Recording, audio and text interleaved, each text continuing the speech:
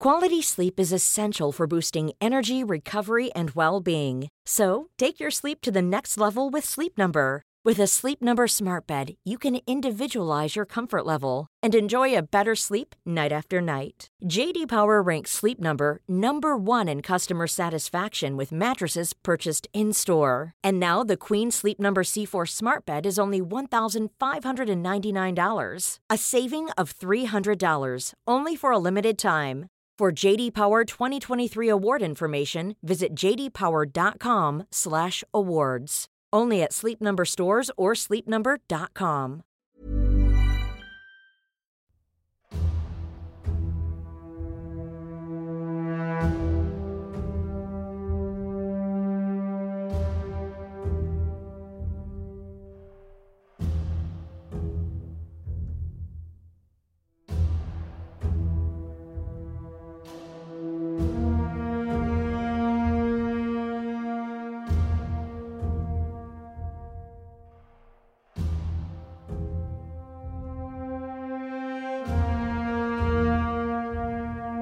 Hello and welcome to a History of Europe Key Battles podcast, the Russo-Turkish War of 1877 to 1878, part 2 of 3. Firstly, I'd like to give a big shout out to the patrons of this show who help to keep this podcast going. Every bit helps, so if you would like to make a contribution, please visit patreon.com/historyeurope. Thank you so much.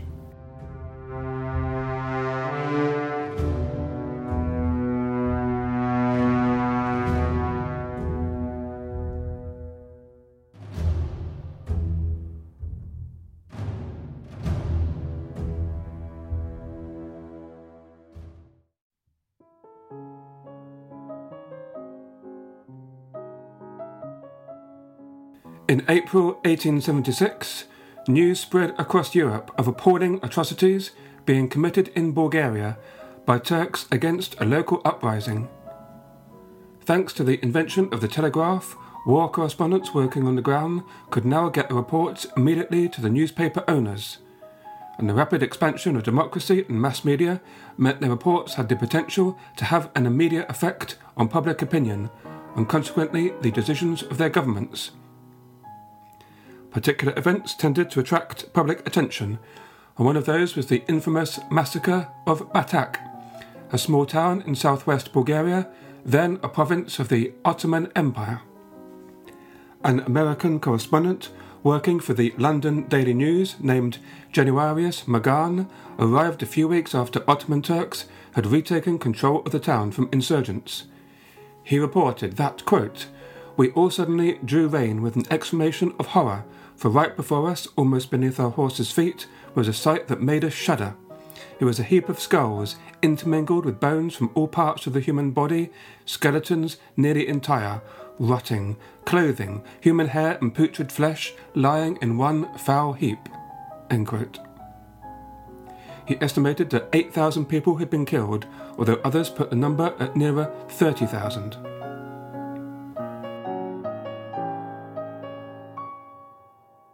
The incidents in Bulgaria came soon after uprisings elsewhere in the Balkan region, in Bosnia and Serbia, as described last week.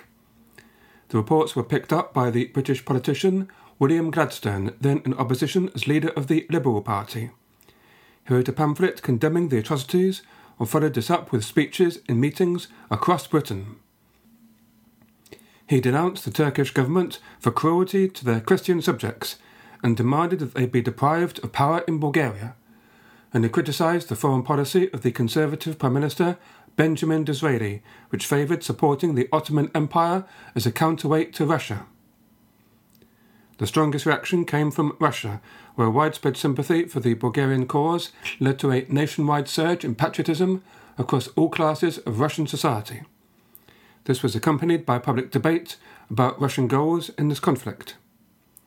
Slavophiles, including the author Fyodor Dostoevsky, saw in the impending war the chance to unite all Orthodox nations under Russia's wing, fulfilling what they believed was the historic mission of Russia. The Turks defeated an attempted invasion of their territory by Serbia in 1876, and a truce was agreed, but simmering tensions meant conflict could reignite any moment. The Russians demanded greater rights for Christians of Ottoman-controlled territory in Europe and threatened to invade if their demands were not met. So to resolve the crisis, the European powers met at a conference in Constantinople in December. Historically, the location of Bulgaria, immediately to the north of modern-day Turkey on the coast of the Black Sea, made it relatively easy for the Turks to control its Slavic inhabitants. It was the first region in Europe to be conquered by the Ottomans back in 1396. As elsewhere in Europe, Bulgaria experienced a steadily growing sense of nationalist identity through the 19th century, led at first by a relatively small number of members of the intelligentsia. In 1841, a peasant uprising was ruthlessly and effectively crushed by the Ottomans. Many Bulgarians fled northwards to the Danubian principalities, to Russia, and later to Serbia. Another complicating factor in the Balkans was a huge movement of people triggered by Russia's defeat in the Crimean War of 1854 to 56. Fearing retribution, hundreds of thousands of Tatars fled the Crimean Peninsula for the Ottoman Empire. Misha Glenny, in his book on the Balkans, writes that this migration had a major impact on the longer-term relations between Christians and Muslims in the region. The majority went to Anatolia, but about one-third went to the Balkans, a few to Bosnia, but mostly Bulgaria, Macedonia, and Thrace, where they encountered a large population of Christians. In a series of unpleasant incidents, the new arrivals visited the violence they had suffered at the hands of Orthodox Russians on the Orthodox Bulgarians. A second mass immigration into the Ottoman Empire occurred in 1864, when Russia finalized its conquest of the Caucasus region on the other side of the Black Sea. Hundreds of thousands of Muslims, Circassians, abandoned their mountain strongholds. Glenny writes that 400,000 of them sought refuge in Anatolia, Bulgaria, and Macedonia. Starving, exhausted, and suffering from smallpox and typhoid, thousands fell ill and died in the open. The problems between refugees and the settled population consolidated the pattern of violence which was to become prevalent in the Balkans. The Ottoman government evicted Christians en masse from their villages to accommodate the new arrivals, and when refugees began to terrorize the countryside, thousands of Christians fled into Romania and Serbia. Writes Mark Mazova in his book, The Balkans, from the end of Byzantium to the present day. At least in the 1830s, there was little sense of a national consciousness among the mostly peasant populations of Bulgaria. What little revolutionary conspiracy as there was took place in the coffee shops and inns of neighbouring Romania. Armed Bulgarian bands which crossed the Danube were easily crushed by Ottoman troops. The beginnings of an emergent Bulgarian national consciousness arose from a movement towards greater education inspired from outside the country. A number of Bulgarians received education abroad in Russia, Prague, and other Slavic centres in Europe. The French Revolution and the Napoleonic Wars also helped bring the concept of secular education into the Balkans. Also central to the Bulgarian nationalism was religious identity. Most branches of the civil administration were dominated by Greeks, and nowhere was this more true than in the Orthodox Church. But in the middle of the 19th century, there were growing demands for a fully separate Bulgarian church. Matters came to a head in 1860 with a virtual declaration of independence of the Bulgarian Church. On Easter Sunday in St. Stephen's in Constantinople, as a symbolic declaration of independence, Bishop Ilarion Makariopolski omitted the name of the Greek patriarch in his prayers, instead praying directly for the Sultan's welfare. Ilarion's bold move won widespread support amongst the Bulgarian communities, and many towns petitioned the Sultan in support of the bishop. Nothing was immediately formalized, but over the next years, Bulgarian bishoprics expelled most of the Greek clerics, and so the whole of northern Bulgaria, as well as the northern parts of Thrace and Macedonia, effectively ceded from the Greek Church. Finally, in February 1870, the Sultan issued a decree formally restoring the Bulgarian Patriarchate, a major milestone in the independence of the Bulgarian nation. Aspirations for political independence were promoted by nationalists such as Vasil Levski, who became a leading member of the Bulgarian Revolutionary Central Committee when it was established in April 1870. He spent the next 2 years primarily occupied in setting up a network of secret organizations in Bulgaria. In 1872 he was arrested and in February 1873 hanged in Sofia and became an important martyr for the Bulgarian national cause. When in 1875 the Ottoman Empire was facing difficulties with a revolt in Bosnia, Bulgarian revolutionary conspirators used the opportunity to organize an uprising of their own. The attempted revolt of 1876, however, was poorly organized, and only in the region of Plovdiv did large numbers take part. The insurgents had few arms and no heavy weapons, and were easily crushed by the Ottomans. The levels of violence used in putting down the rebellion is difficult to assess, but many villages across Bulgaria were pillaged and thousands of people massacred. At home, the sense of national consciousness was raised immeasurably, and abroad newspapers relayed the stories of the massacres in graphic detail, and public opinion was outraged. In Russia, Britain and elsewhere, there were calls for action to prevent any further outrages. The British Prime Minister Benjamin Disraeli in Britain was reluctant to intervene against the Turks, since any further weakening of the Ottoman Empire would open the way to advances by the Russians. The importance of supporting the Ottomans was increased in 1869 when the Suez Canal was opened, a vital connection between the Mediterranean and British-controlled India.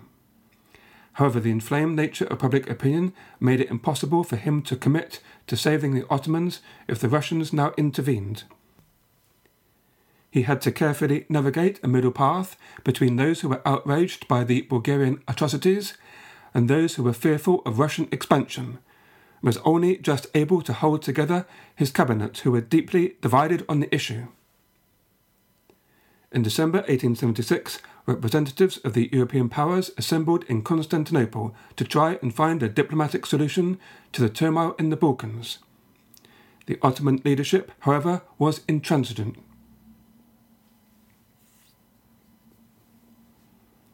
Constantinople was suffering a renewed period of political instability, which had led in May 1876 to the overthrow of Sultan Abdulaziz. Abdulaziz had acceded to the throne back in 1861, when his brother Abdul-Majid died of tuberculosis. He was a huge man and shared his predecessor's extravagant tastes. Educated in the Ottoman tradition, he found it difficult to accept the adoption of Western institutions and customs. He admired, however, the material progress in Western Europe and did allow his chief ministers to introduce a number of reforms. Unfortunately, the Ottoman state finances were in ruins. In October 1875, the Grand Vizier was forced to announce the government's inability to meet the interest payments of his debts.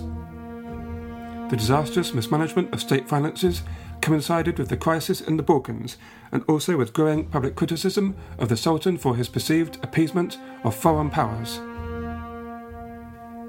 At the end of May 1876, Abdulaziz was deposed in a coup and died shortly after, possibly assassinated. His successor, Murad V, was deposed just 3 months into his reign. The man who replaced him was Abdul Hamid II, who immediately won great popularity by granting a constitution for the Ottoman Empire. He therefore felt in a strong enough position politically to reject any significant concessions to the great European powers on the troubles in the Balkans, and so talks collapsed. The subsequent war will be described in next week's episode.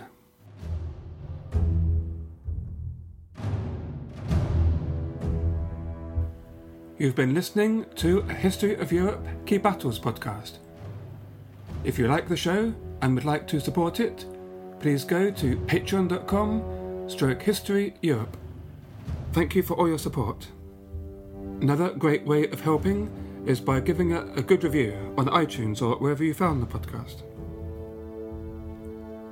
Next time, we continue the story of the Russo-Turkish War. I hope you can join me then. Until then, all the best and goodbye.